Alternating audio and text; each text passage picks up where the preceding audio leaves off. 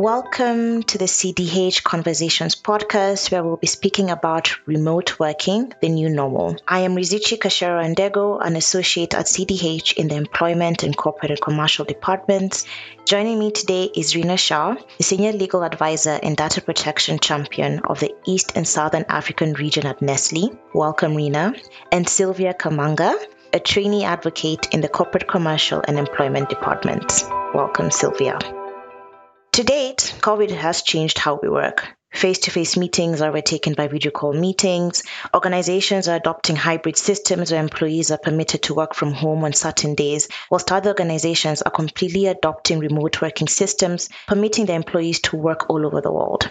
A remote work conference held in Stanford earlier this year revealed that working from home options are more valued by women, persons with children under the age of 14, more educated persons with advanced degrees, and those with longer commutes. So, for instance, a married woman with a graduate degree, a child under the age of 14, and a 45-minute one-way commute is likely to prefer working from home in comparison to a single college-educated man who lives 5 minutes from the office.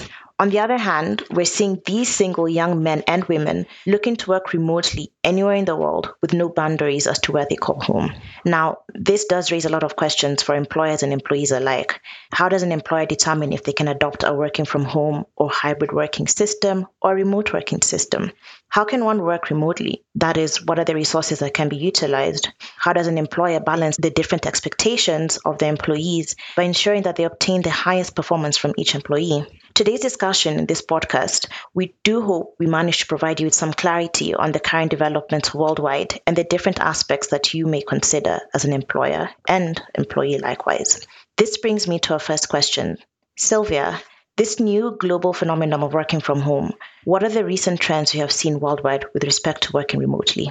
Well, globally, we've seen a shift from the pre-established on-site working to a more flexible structure of remote working, both on a short-term and long-term basis. We've seen companies such as Kayak adopt a completely flexible remote working approach by allowing their employees to set up anywhere the company has a legal entity in place, so long as the employee is able to obtain the appropriate visa to work there. This brings us to the first major development in this new world, the introduction of the specialized visas. So we've seen more than 20 countries across the globe, such as Portugal, Norway, and Brazil, offer specialized visas, dubbed the digital nomad visas, to let foreigners live and work remotely within their borders for a period as short as 1 year to longer periods such as 10 years in countries like Thailand. We've also seen another trend in reforms to Airbnb and hotels. We've seen companies like Airbnb embrace remote working structure by introducing a live and work anywhere program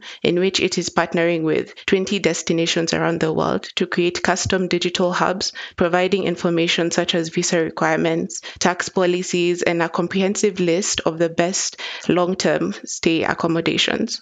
Furthermore, we've seen the company adopting the remote working structure itself by allowing its employees to live and work in more than 170 countries for up to 90 days of the year in each location. Hotels are also doubling down and incorporating the flexible working spaces for travelers within their hotels. We've seen the incorporations of flexible co-working spaces in hotels, which provides the traveler with the tools and the space they need to work. In smaller hotels, which may not have space to have the inbuilt workspaces, we've seen companies like Remo come up with creative solutions by building glass cubes that act as workspaces containing anything the employee needs to work and placing them in underutilized areas in the hotel, such as the garden areas. Finally, we've seen a development in the software area in assisting workers. We have multiple applications that have developed with the digital nomad in mind. Examples of these software tools include online resources on how to become a digital nomad and factors that need to be considered. We have apps like Meetup that are used in team building, Discord that's used to connect with other remote workers around the world, and apps like Revolt and Wise, which are used for bypassing hefty ATM or international money transfers. It's exciting to see where the remote working age will go and the developments that will come up along the way. Thank you, Silva. That's quite insightful. It's good to see governments and organizations quickly reacting to how the world is changing and providing innovative solutions to recent developments. It's actually predicted then that a decade from now, that remote working will be the new norm, completely eradicating the 8 to 5 setup. However, of course, such advancements come with their challenges. So I'll pose this question to you, Reena. Please, could you explain what the possible challenges are and how an employer can minimize these potential risks? So firstly, I want to actually say thank you to Sylvia for some more insight on what kind of remote working opportunities there are. I have to admit the Portugal opportunity sounds really fantastic. But in terms of challenges with working remotely and how an employer can minimize these risks, I think one of the main challenges, and I'm coming in here as the market data protection officer for Nestlé in our region, it's ensuring personal or sensitive data is kept secure and doesn't get into the wrong hands. So this, and I can't repeat this enough, it really does require a lot of creation of awareness and training on the part of employers. Employers need to understand how to determine the data that they hold, whether it's personal data, what kind of sensitivity level that data is. But that being said, employers also need to be aware that employees may use public networks. So these are obviously internet connections that you would find widely available at cafes and libraries. These kind of public networks, they are easy to hack. And a way that employers can address this is by providing VPNs for employees to securely access their systems. They need to ensure that employees are using, for example, SharePoint or OneDrive and other company approved tools only. These are some of the few measures that they can take to protect their data. Employees, as I mentioned, they also need to be obviously trained and reminded that they need to encrypt data wherever possible. They need to ensure that they're not just saving information onto USB drives that can get lost easily. So if they are going to use that, they need to encrypt the data that they save there. One of the things that Nestlé recently implemented was a no USB device policy. I mean, I guess it's not necessarily a policy, but they blocked all of our USBs from access via storage devices like a USB stick, etc. Not only does that protect the organization from external hacking devices, but it also prevents data from leaving the organization that could be possibly sensitive and loss of that data. Other challenges I think employers need to be quite aware of are very basic in nature. Do employees have access to a stable Wi-Fi connection at home or wherever they're located? For those of us working in areas that experience power cuts, do we have a backup? In Kenya, one of the things that I noticed when I moved from South Africa is that the organization in South Africa had provided me with a SIM card for access to data on my laptop. But in Kenya, we determine this as an employee benefit. It's a taxable benefit. So who or how will the tax be allocated? This is another consideration that employers need to have. Another consideration, and I think it goes to Sylvia's discussions earlier, that although organizations may be making working from home more accessible, but that's not always possible for all types of employees. Some employees have families. So when the pandemic hit, I was actually based in South Africa and the country went through a complete lockdown. Not only did we not have facilities like what Sylvia mentioned, but employees had to overnight try and figure out how to work from home in limited space with limited tools and facilities available at home. They were forced to make do with, dining tables as workspaces or work in confined spaces with children running around, managing calls between themselves and their spouses. And obviously, as time goes, these issues are slowly finding some sort of resolution. But is that only available for people who can afford to have an office space within their home? These are considerations that an employer needs to also think about. What about their just the basics, like having a chair? Something that Nestlé did was they realized after several months, employees don't actually have proper facilities, ergonomic chairs, etc., to work and sit at home for such long hours. So these are just some of the things that an employer needs to start considering and consider how they can approach these issues, if we want to call them that.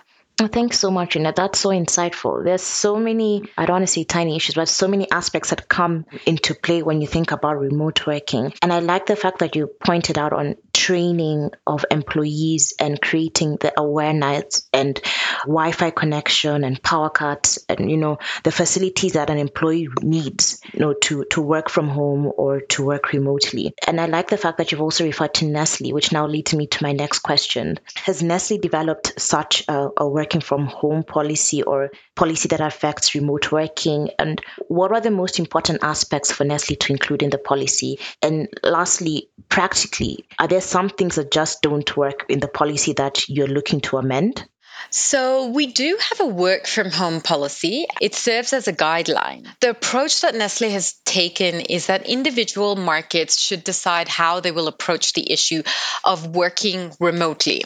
So as I explained, there was actually within the region that I work in itself, there was a difference between the way Kenya approached it because of obviously the tax considerations and the way South Africa approached the work from home change. So in South Africa, obviously providing data was not considered an issue. But in Kenya, because of the implications on it being a taxable benefit, there's a lot of discussions that are still ongoing on how to facilitate this new culture that is coming into place. But as I said, we're still working on it. We're all currently learning how to approach this new working culture. And the one important aspect that I believe Nestle has considered is the input from employees. So if I were to speak about important aspects for the policy, it would be consider employee views. How do they feel about working remotely? Some are quite comfortable with the idea. Some, like myself, I want clarity. Either I'm going to the office or I'm working from home. I don't want to have a couple of days in the office mandatory, couple of days from home, etc. I don't want to have the hybrid. For me is a little bit disruptive. For others, the hybrid is really comfortable for them. It allows them to address, their responsibilities at home quite easily, as well as their responsibilities and their deliverables regarding the organization. So I can't say at the moment that we have specific aspects that Nestle has considered for the policy that every employer needs to consider, save for the fact that employee mental health is really important. Changing this working culture, it doesn't just impact the bottom line, but it really impacts employee health. And that's mental health, rather. Some employees really did not find that change in culture comfortable for them. And so is it fair to impose such a culture completely on them? These are just some of the things that I think Nestlé is toying with at the moment. And that's why Nestlé has left it to different markets to also consider their approach individually. Thank you, Reena. I actually love the fact that the approach Nestle has taken is quite employee friendly or employee focused, which is not frequent in many companies that are now adopting the remote working or hybrid situation. We seem to have a lot of, one standard policy, and it should apply to everyone, no matter the different considerations that could take place or not considering the employee at all. So to conclude, we'd like to know what's your take on where Kenya stands in its uptake of remote or hybrid working. Do you think we're doing well, or do you think we have a long way to go? So if I answer specifically for Kenya, I think most organizations in Kenya are not as progressive. We have some employers such as Safaricom, Microsoft, even Nestle to a certain extent that are comfortable with people working from home. But the remote or hybrid working culture, I think it's more easily adopted by digital organizations, or organizations whose prime working environment is in the digital sector. For others, it's quite difficult. In Kenya, we actually have a manufacturing facility, so that's obviously not going to be possible within the manufacturing sector itself. But then there's the other roles that it could be possible for. You can see in the pharma industry, some organizations in the pharma industry have adopted a hybrid culture. But I think as a country, we've got a long way to go in terms of also leadership and the approach that we as senior leaders have to managing employees, the trust that we have in employees doing what they need to. That goes obviously beyond just Kenya in terms of the legal elements. That's now we're looking at changing the way that Kenya works in terms of just individual organizations and how we as people working within Kenya, how comfortable are we with managing employees remotely? We've traditionally not had to do that, and that takes a lot of effort from managers as well as employers. So we've got a way still to go, but I think, as you mentioned, there's hope.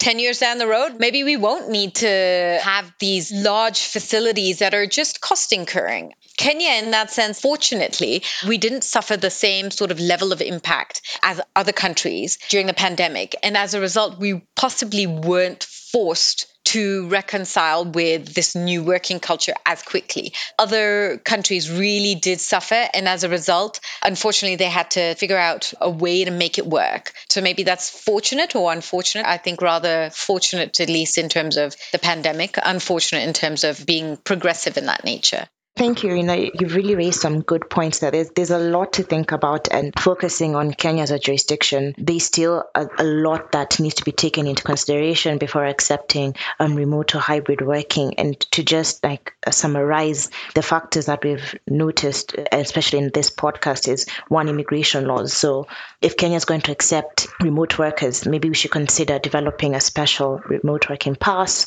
or some sort of visa for remote workers. And also policies will be required to change, where employers and employees create a relationship of trust, and where senior leaders are open to accepting this sort of remote working, hybrid working situation, where performance is measured maybe on a financial or task-oriented basis, where time difference is taken into consideration. How do you schedule meetings? Is it a disciplinary issue if an employee can't attend a meeting because, there's an 8-hour working difference? So there's so many aspects that need to be taken into consideration when thinking of implementing this new working system for government and also for organizations and senior leaders. And usually Kenya leads the pack when it comes to innovation and tech. So we're looking to see more development in this area. So for me just now is to say thank you, Reena, and thank you, Sylvia, for such an insightful conversation. Personally, I've learned a lot, and I'm sure our audience has too. So for me to say thank you, and until next time. Thank you so much. Thank you. The views and information expressed are those of the contributors at the time of publication and do not necessarily present those of the firm. All content is provided for general purposes only and does not constitute legal advice. We make no representations, warranties, or guarantees, whether expressed or implied, that the content on our podcast is accurate, complete, up-to-date, or reflects the current law. We accept no responsibility for any loss or damage, whether direct or consequential, arising from reliance on the information which is presented here.